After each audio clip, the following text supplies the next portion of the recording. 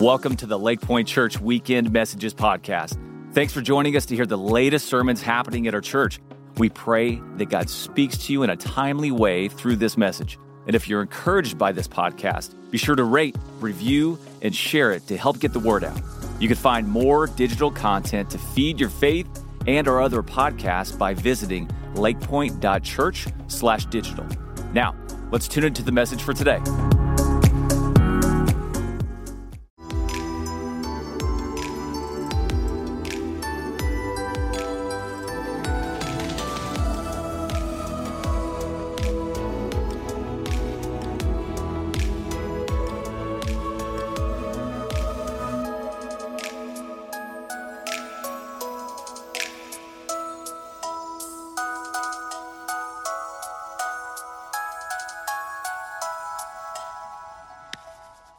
All right, well, welcome Lake Point family, and hey, if you got your Bibles, head over to Matthew chapter 1.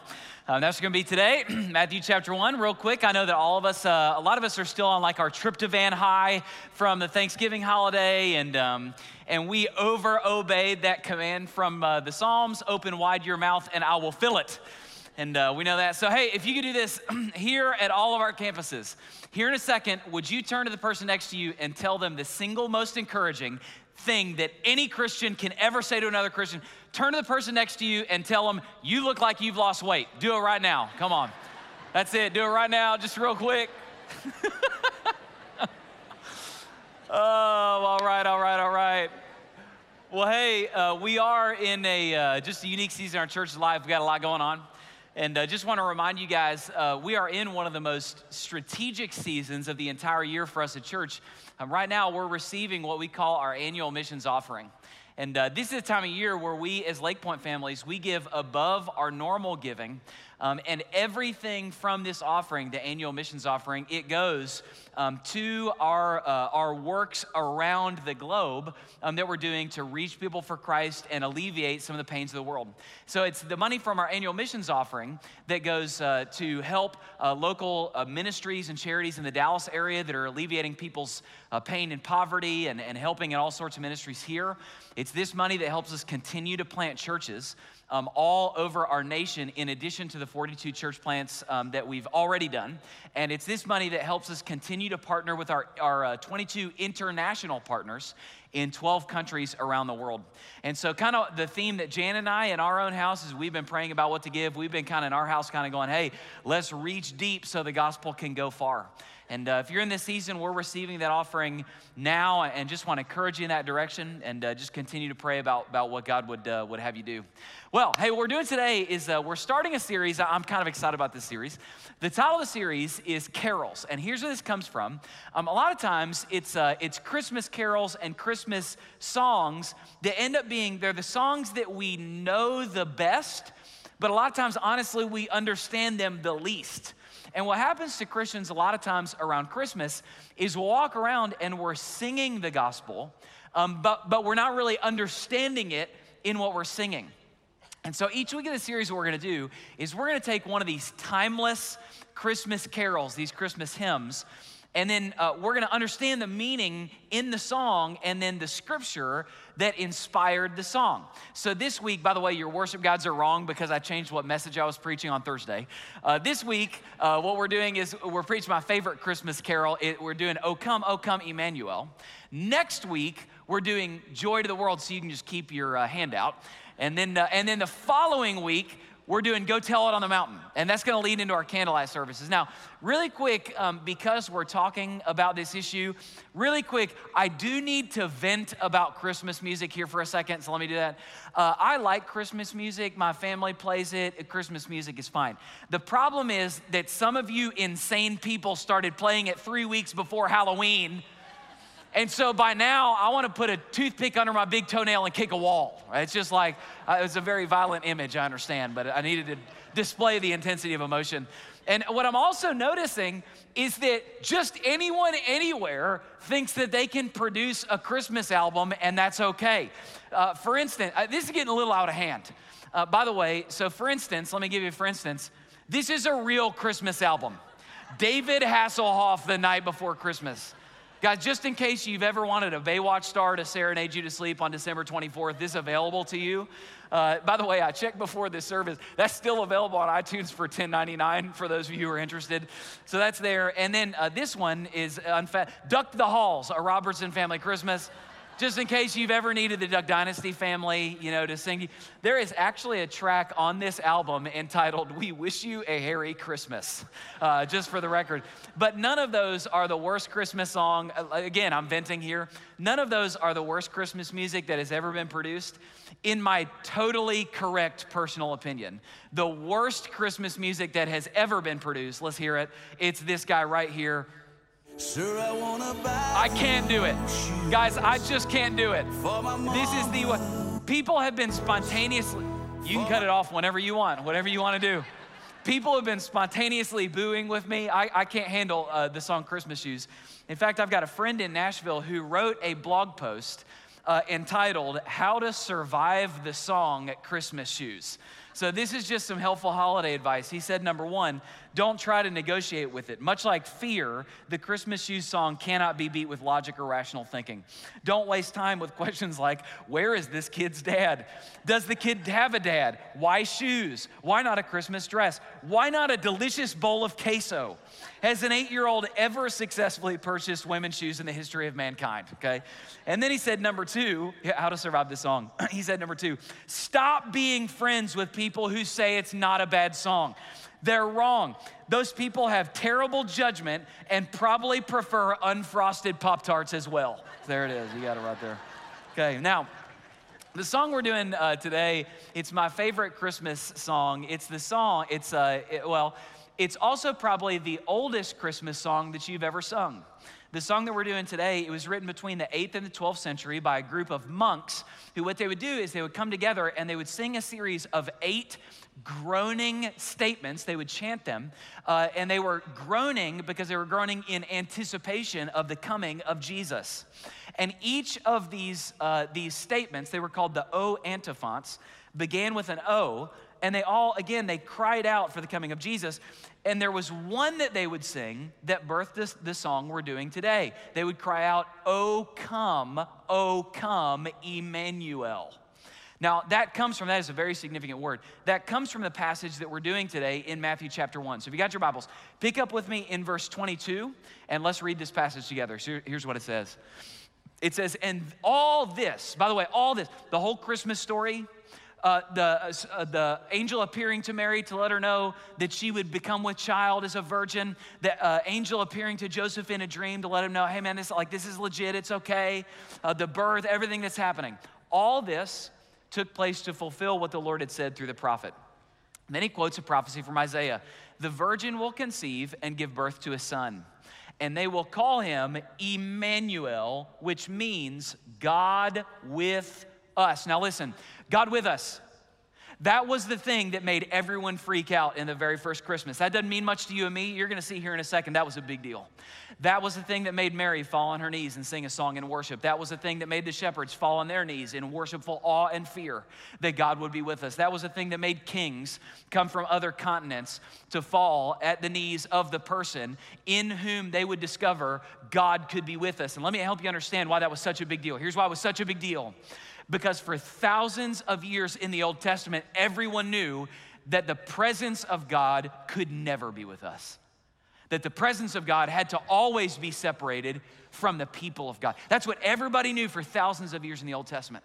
So for instance, in the Old Testament, whenever the people of Israel, they built the tabernacle was the place where the presence of God dwelt in highest density, in a place in the middle of the tabernacle called the Holy of Holies. And separating the Holy of Holies from everywhere else in the temple. What separated the presence of God from the people of God, there was a curtain, a veil that was woven as thick as your hand to separate God's presence from God's people. Why? Because a holy God could never be with his sinful people. Okay, number two, fast forward into the life of Moses. And you may remember there was a time in Moses' life where his heart's cry came out and he cried out, God, would you please show me your glory? And And God said, Moses, I can do anything for you. There's one thing I can't do. I cannot show you my glory. And so what he did is he hid Moses in the cleft of the rock. God put his hand over Moses. The Bible literally says that God passed by him with his hind parts facing Moses, and God recounted his name verbally. The Lord, the compassionate and gracious God, slow to anger, abounding in love and faithfulness, forgiving wickedness, rebellion, and sin. Yet he does not leave the guilty unpunished. And God could recite his name to Moses, but he could not be with Moses. Why? Because God's presence had to be separated from God's people. You fast forward even a little farther into the book of 2 Kings, and there was this thing called the Ark of the Covenant, the big golden box where the Bible says God chose for his glory, his presence to literally dwell for thousands of years.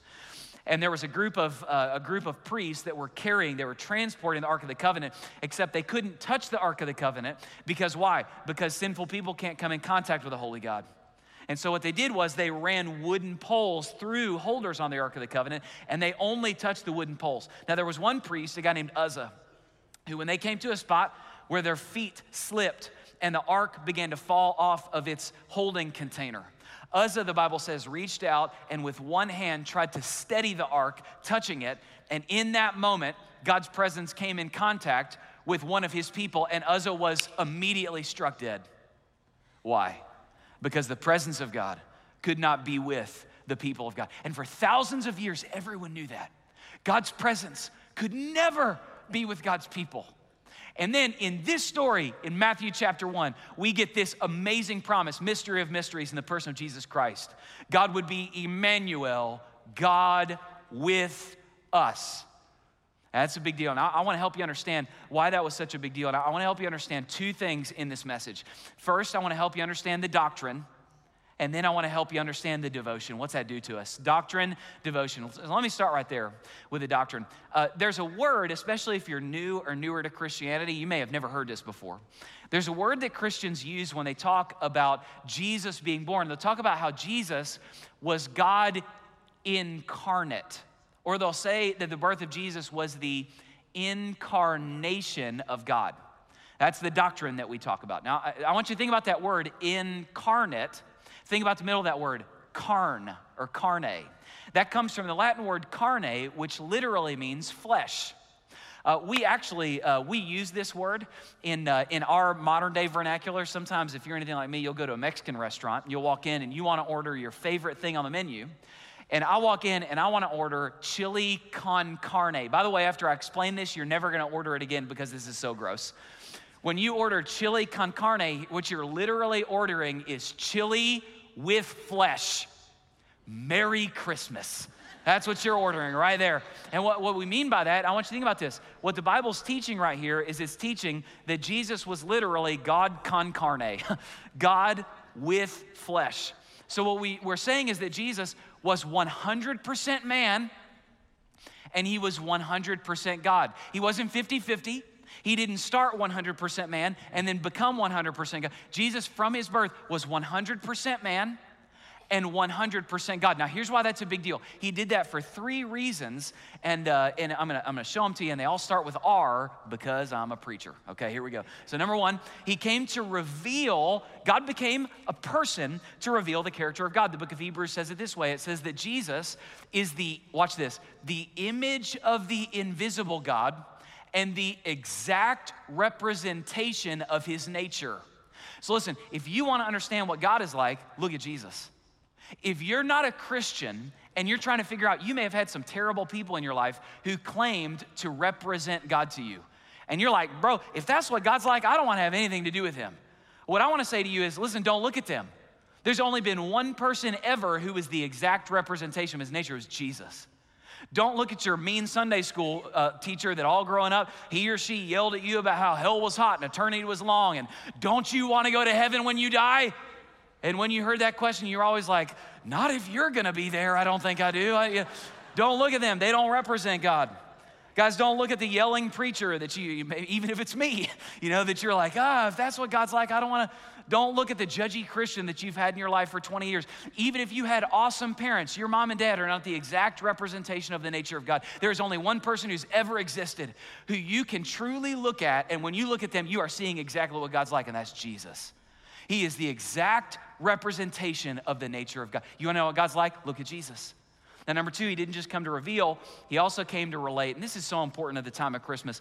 The book of Hebrews says this. It says, "For we do not have a great high priest who is unable to sympathize with us in our weaknesses," but it says, "but we have one who is tempted like us in every way."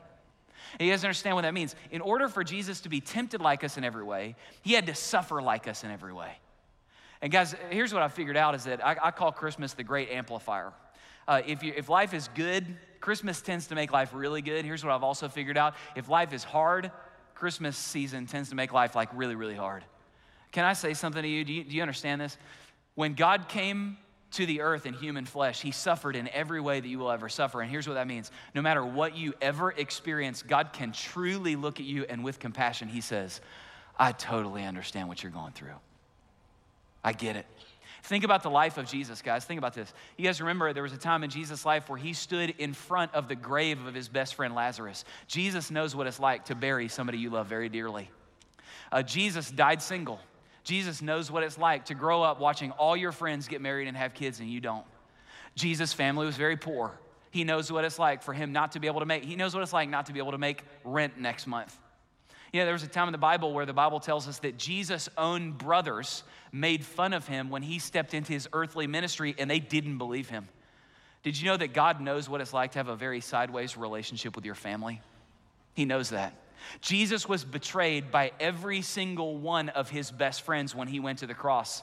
Jesus understands a type of loneliness that no one on earth will ever experience. Do you guys know some of you guys had parents who they abandoned you or walked out on you when you were very young? The Bible says that when Jesus went to the cross, that he was forsaken by his heavenly Father. He knows what it's like to have a parent abandon you. You guys know this. Some of you are in a season right now where you're praying really hard for something that you know that surely God wants it to happen. And you're praying and praying and praying and it doesn't seem to be happening. Do you know that Jesus knows what it's like to have a prayer turned down? When Jesus went to the Garden of Gethsemane, he cried out, "Father, if it is possible, let this cup pass from me." And God said, "Son, I love you so much, but I can't do that." He knows what that's like. Guys, Jesus knows what it's like. God knows what it's like to experience physical pain. Some of you are going through hard seasons, pain, illness, chronic pain. Jesus went to the cross and he suffered in a way that no one will ever experience. Why did he do all that? God came to earth in human form so that he could relate to us in all of our pains. And no matter what you experience, God can, with a tear in his eye, say, "I totally understand what you're going through." Okay, now watch this. He also, here's the main reason. I do those two quick. The main reason he came is this third reason. He came to redeem. The most important reason that God became a person is he came to redeem. Now, this was driven home to me in a very personal way real recently. There's a principle that runs its way through the Bible and through human experience, and here's the principle. It doesn't matter who you are, it matters who you're with. Now, the story I'm getting ready to tell you is 100% true. I'm not embellishing this in any way. It's the craziest thing that's ever happened in my family. Last Christmas, in between leaving the church where we were and coming here, I had what will probably be my only Christmas off for the next 35 years. And so we decided to spontaneously take our kids on a trip to Disney World. The problem with taking a spontaneous trip to Disney World is if you book the trip last minute, well then all the fast passes for the good rides are taken and you can't get them. Well, last Christmas, the ride everybody wanted to get on was a ride called the Flight of Passage. Coolest experience I've ever had in my whole life, okay? But we couldn't get fast passes to Flight of Passage. So what we did is, the morning we were going to Animal Kingdom, we woke up really early to go to the park where that ride was, and we were like, we're gonna get there at rope drop so that we can go in, get on the ride, and you know, the kids will get to do it. The problem was hundreds or thousands of other people had the exact same idea. So we got there and we were like, oh shoot, you know, this is never gonna happen. So we get there, we're waiting for rope drop, and while we're waiting in line, there was a totally normal looking lady standing in line in front of us, and she took a liking to my two daughters, Eliana and Felicity. And sure enough, she started talking. Eventually, she asked Eliana, hey, what ride are you most excited to do today? And Eliana did her little bat of her eyes thing. And she said, well, you know, I was really hoping to do the Flight of Passage, but Daddy says that we probably won't be able to. And this lady, she just got this little twinkle in her eye, and she said, hey, just a second. And she grabbed her phone and she started texting. And about 1 second later, she said, hey, let me see your app, your Disney app on your phone. And we pulled up our app, handed it to her, she handed it right back. And all of a sudden, there were 4 passes to Flight of Passage right there in our app. And I just asked this lady, I said, hey, do you work here? And she got a little smirk on her face, and she said, well, not really.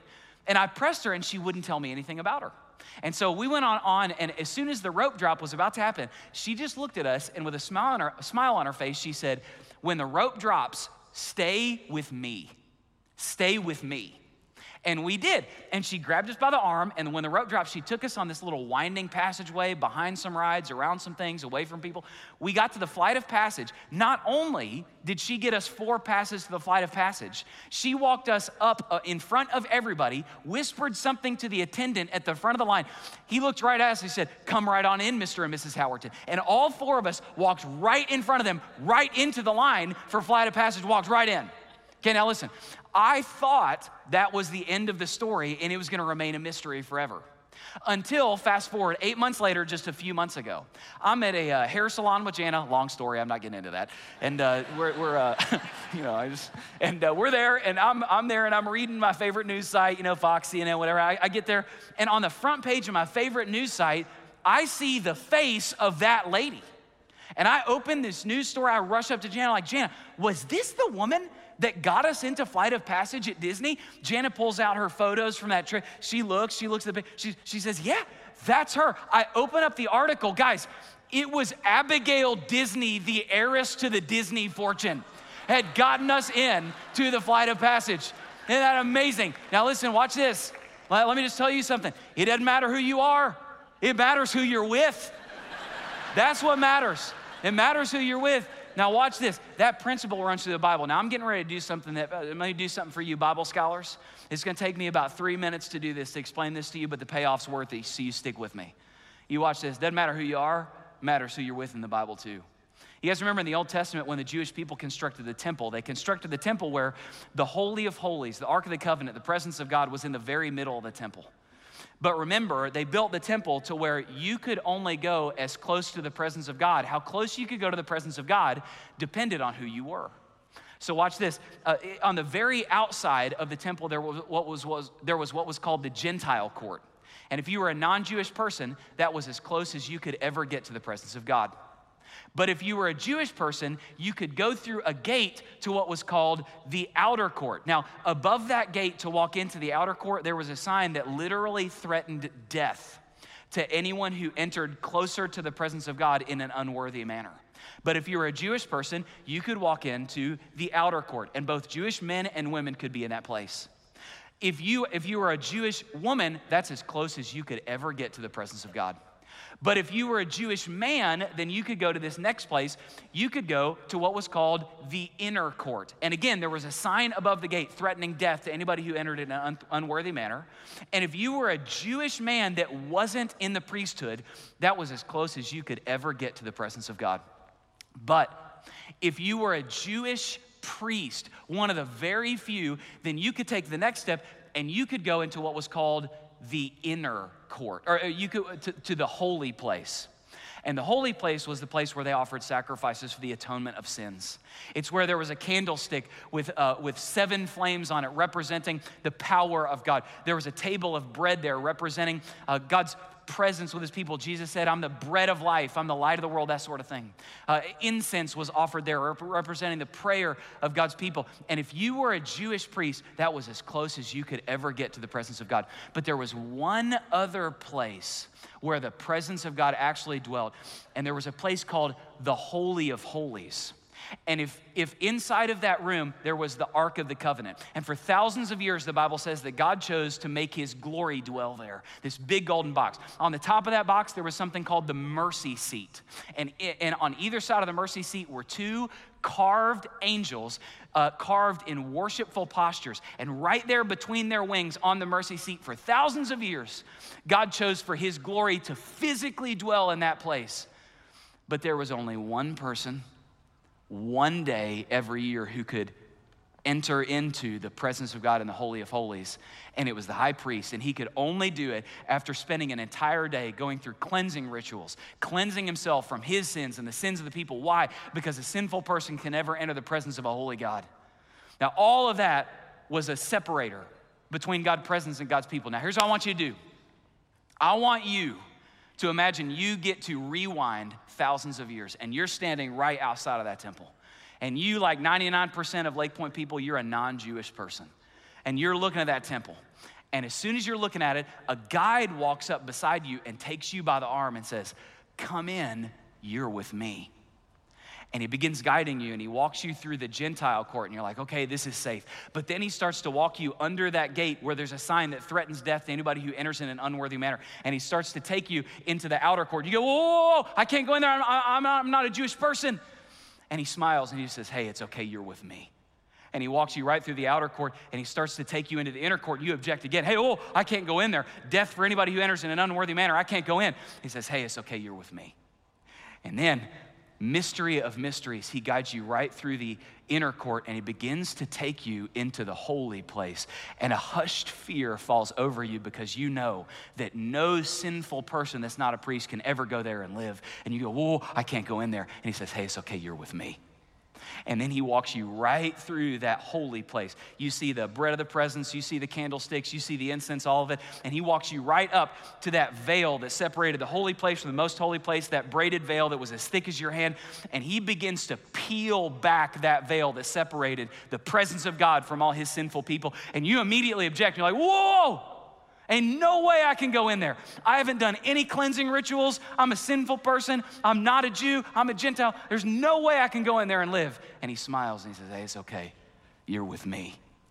And he peels back that veil. And you look between those cherubs on the mercy seat, and mystery of mysteries, you look, and on top of that mercy seat is your guide.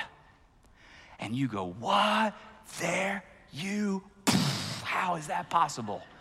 My guide is on the mercy seat. And all of a sudden you realize what happened is that God himself has chosen to be your guide. And he chose to take you through all those places. And you were allowed to go in. Why? Not because of who you are, but because of who you're with. And the Bible says that is exactly what Jesus did when he came in human form. The Bible says this in the book of Hebrews. It says, let us now draw near to the throne of grace with confidence to enter the most holy place by the shedding of the blood of Jesus Christ. And so now we don't get to enter the presence of God because of who we are. It has nothing to do with who we are. We get to enter the presence of God without fear because of who we're with. Jesus Christ became Emmanuel, God with us. And now we can enter in. And so now listen, you may hear all that, and right now you're like, man, Josh, I don't know if God could ever accept me. I'm a really bad dude. I'm an adulterer. I'm an addict. I'm a terrible parent. I just finished sinning that same sin for the 1,000th time. Let me just say something to you. Doesn't matter who you are. It matters who you're with. And God has come to be with you in the person of Jesus to redeem you. He's God with us. Now listen, that's the doctrine. That's the real good news. But that should do something in our hearts. So let me land the plane right here on devotion. Let me do this. There are our two daughters, Eliana and Felicity, different kids, different demeanors. Eliana's our daredevil. There are episodes of Paw Patrol that Felicity is scared of, okay? So what we did for Felicity is when Felicity was first born, we got her, this is what we call in the Howerton house, her boppy. This is boppy, okay?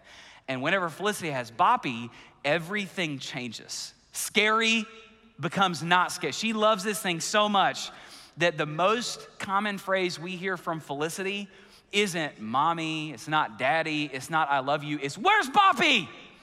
That's the most common thing we hear out of Felicity's mouth. In fact, Felicity asked to watch me preach this sermon online because she's scared of what I'm gonna do to Boppy. Hi, Felicity, okay? She's watching, scared of this. Now listen, I'm gonna ruin something. I'm ruining something for her today. When we had Felicity, for all of you who are young parents, I'm about to give you very valuable parenting advice, and I expect to thank you. Okay, so listen, when we brought Felicity home, what we didn't tell Felicity is there's two boppies. We didn't tell Felicity that. We didn't tell her that, and we knew it's such a big deal, we can never lose one because if we do, everything changes. She'll be terrified if she finds out that she's lost Boppy. Now watch this. There can be two boppies because that's just an illusion.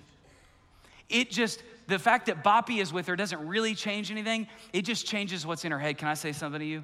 What really changes everything is understanding that God is with you. If you really understand that God is with you, that changes everything. When you're lost, he's with you as your guide. When you're alone, he's with you as your friend. When you're hurting, he's with you as your comforter. When you're sick, he's with you as your healer. When you're weak, he's with you as your strength. When you sin, he's with you as your savior. And I know this. Listen, here's what I know. I know all of you right now, what's keeping you from thinking that God is really with you is your circumstances.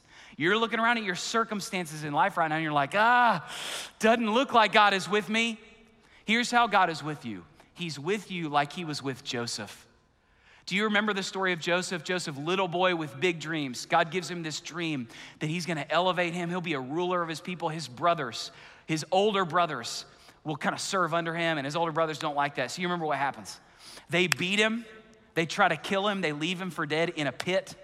He gets sold into slavery. In Egypt, he lives with integrity. He's falsely accused even when he lives with integrity. And living with integrity doesn't get him ahead. It actually gets him thrown in prison. And I want you to think about this. When Joseph was being beaten by his brothers, when he was in a pit, when he was in slavery, and when he was in prison, you know the question I think he was probably asking? I think he was probably asking, man, where is God? Where is God in all this? Well, listen, Genesis 39:21 tells us exactly where God was. Genesis 39:21 says, but the Lord was with Joseph. He was with Joseph. He was there in the pit. He was there in the slavery. God was there in the prison, and he was there turning the pit into the passageway to the palace where Joseph would fulfill his purpose. God was in it all the time in those circumstances, working in them for good. And listen, some of you right now, you're in the pit, and you're wondering where God is. Listen, I know where God is. Genesis 39:21 tells us, and the Lord is with you, and he will use those circumstances. What Satan meant for evil, God will use for good. And he will elevate you. I'm not saying everything will go great in your life and you'll succeed physically. I'm saying he will elevate you so that you can use your position to bring glory to the living God. He is with you now. Now, let me just tell you this. This is something that every senior saint in our church, for our younger Christians in the room, let me tell you something that every senior saint in our church can tell you from personal experience. What you're gonna learn the longer you walk with God is that it is far easier to see how God was with you in the rearview mirror than it is through the windshield. It's a lot easier to look back at your life and see how God was with you than it is to look forward in your life and see how God will be with you. Guys, I get very emotional when I think back through my life and I see all the ways that God, by the way, if I get emotional any spot in this sermon, it's gonna be right here. If I do that, you just start clapping, it'll emotionally confuse me and I'll get back on track. You just do that, okay? I get very emotional when I look back at my life and see how God was with me. Sometimes it was in little ways. Man, when I was in high school, dude, it was like more girls than I could count broke up with me or said no to a date with me. I don't know what, something was wrong with me, man. And I remember all those times like in my bedroom just going like, man, turn down again. God, where are you? You fast forward 20 years, see the same girl out in the city, kind of go, God was with me. You know, it's like, hey, look back, I can see it in the rearview mirror. Lord was with me, you know, that kind of thing. Sometimes it's the little things. But guys, I look back at my life and I can see ways that God was with me. Guys, God was with me and Jana when we first got married and we wrestled through 5 years of infertility. And Jana wanted more than anything in the world to be able to have a baby. And God was with us. He was with us when he put a desire for adoption in Jana's heart. Guys, God was with us when we stood in that adoption agency's room and somebody placed our precious Eliana in our hands for the first time. God was with us. And do you guys know what the name Eliana means? It means God has answered. Because we knew that God had been with us through all the pain and he was working something for good. Guys, I look back in my life, God was with me and Janet when we first got married and we had a lot more love than we had money. Like it was literally a true thing that a date night for us was that we splurged and I upsized my McDonald's value meal. That's like literally a thing from when we first got married. And we look back and we chose just in faith to put God first and we chose to tithe and we look back and God was with us. There were deacons in the church giving us $100 handshakes, just helping us get through a hard season. We had this little old car, it's $800 car. Guys, I love that car. We prayed over that car. We anointed that car with oil about a quart a week is what we did. And sure enough, that car just kept going and going and going. And I look back and I see that God was with us. Guys, it was exactly a year ago this week that I preached my first message at Lake Point Church. Exactly a year ago this, oh no, not right now, not right now. You can clap for the faithfulness of God in about 15 seconds. And I remember the Saturday night before I preached that first service, I was in a coffee shop in town, and I was absolutely terrified. Jana pointed out to me that I'm wearing the same sweater this week I wore that week. Here you go. And I was just terrified. And I just knew that I was gonna walk in and that, man, I was gonna be the sacrifice pastor, the guy after the guy that can't measure up, gets fired in a year, it goes terrible. And I look back at this year, and God has been with us. And he's knit our hearts together with his church, and God's hand is moving, and the church is growing. We're seeing people saved and all that. And guys, that's happened because God is with us. He was with us the entire way. I look back, I remember earlier this year, I mentioned this a few weeks ago, I had a season where I was having some anxiety attacks before I would come up to speak. That had never happened to me before. It's never happened to me since. And there were times when I was standing right there, literally thinking that I was gonna vomit and asking Steve, hey man, can you pinch hit? Can you do this thing right now? And I didn't think I'd be able to do it. But all along the way while that was happening, I look back and I have watched those messages. And I look back and I sat on that stool and God was with me. I can see it in the rearview mirror. He was with me the entire time, taking something that was really painful and working it for good. And listen, all those stories are amazing. They're great things, but here's what I know. Someday, I will be laying on my deathbed, and there will be people around me who are praying for God to heal me. And someday, there will come a moment where God, in his good, loving wisdom, will choose not to heal me. And I will close my eyes for the very last time. And in that moment, I will die and I'll go to heaven. And in that moment, God will be with me forever. Why? Because he is Emmanuel, God with us. He will be with us. He was with us yesterday. He's with us today. He'll be with us tomorrow because that's his name. His name is God with us, and he's with you.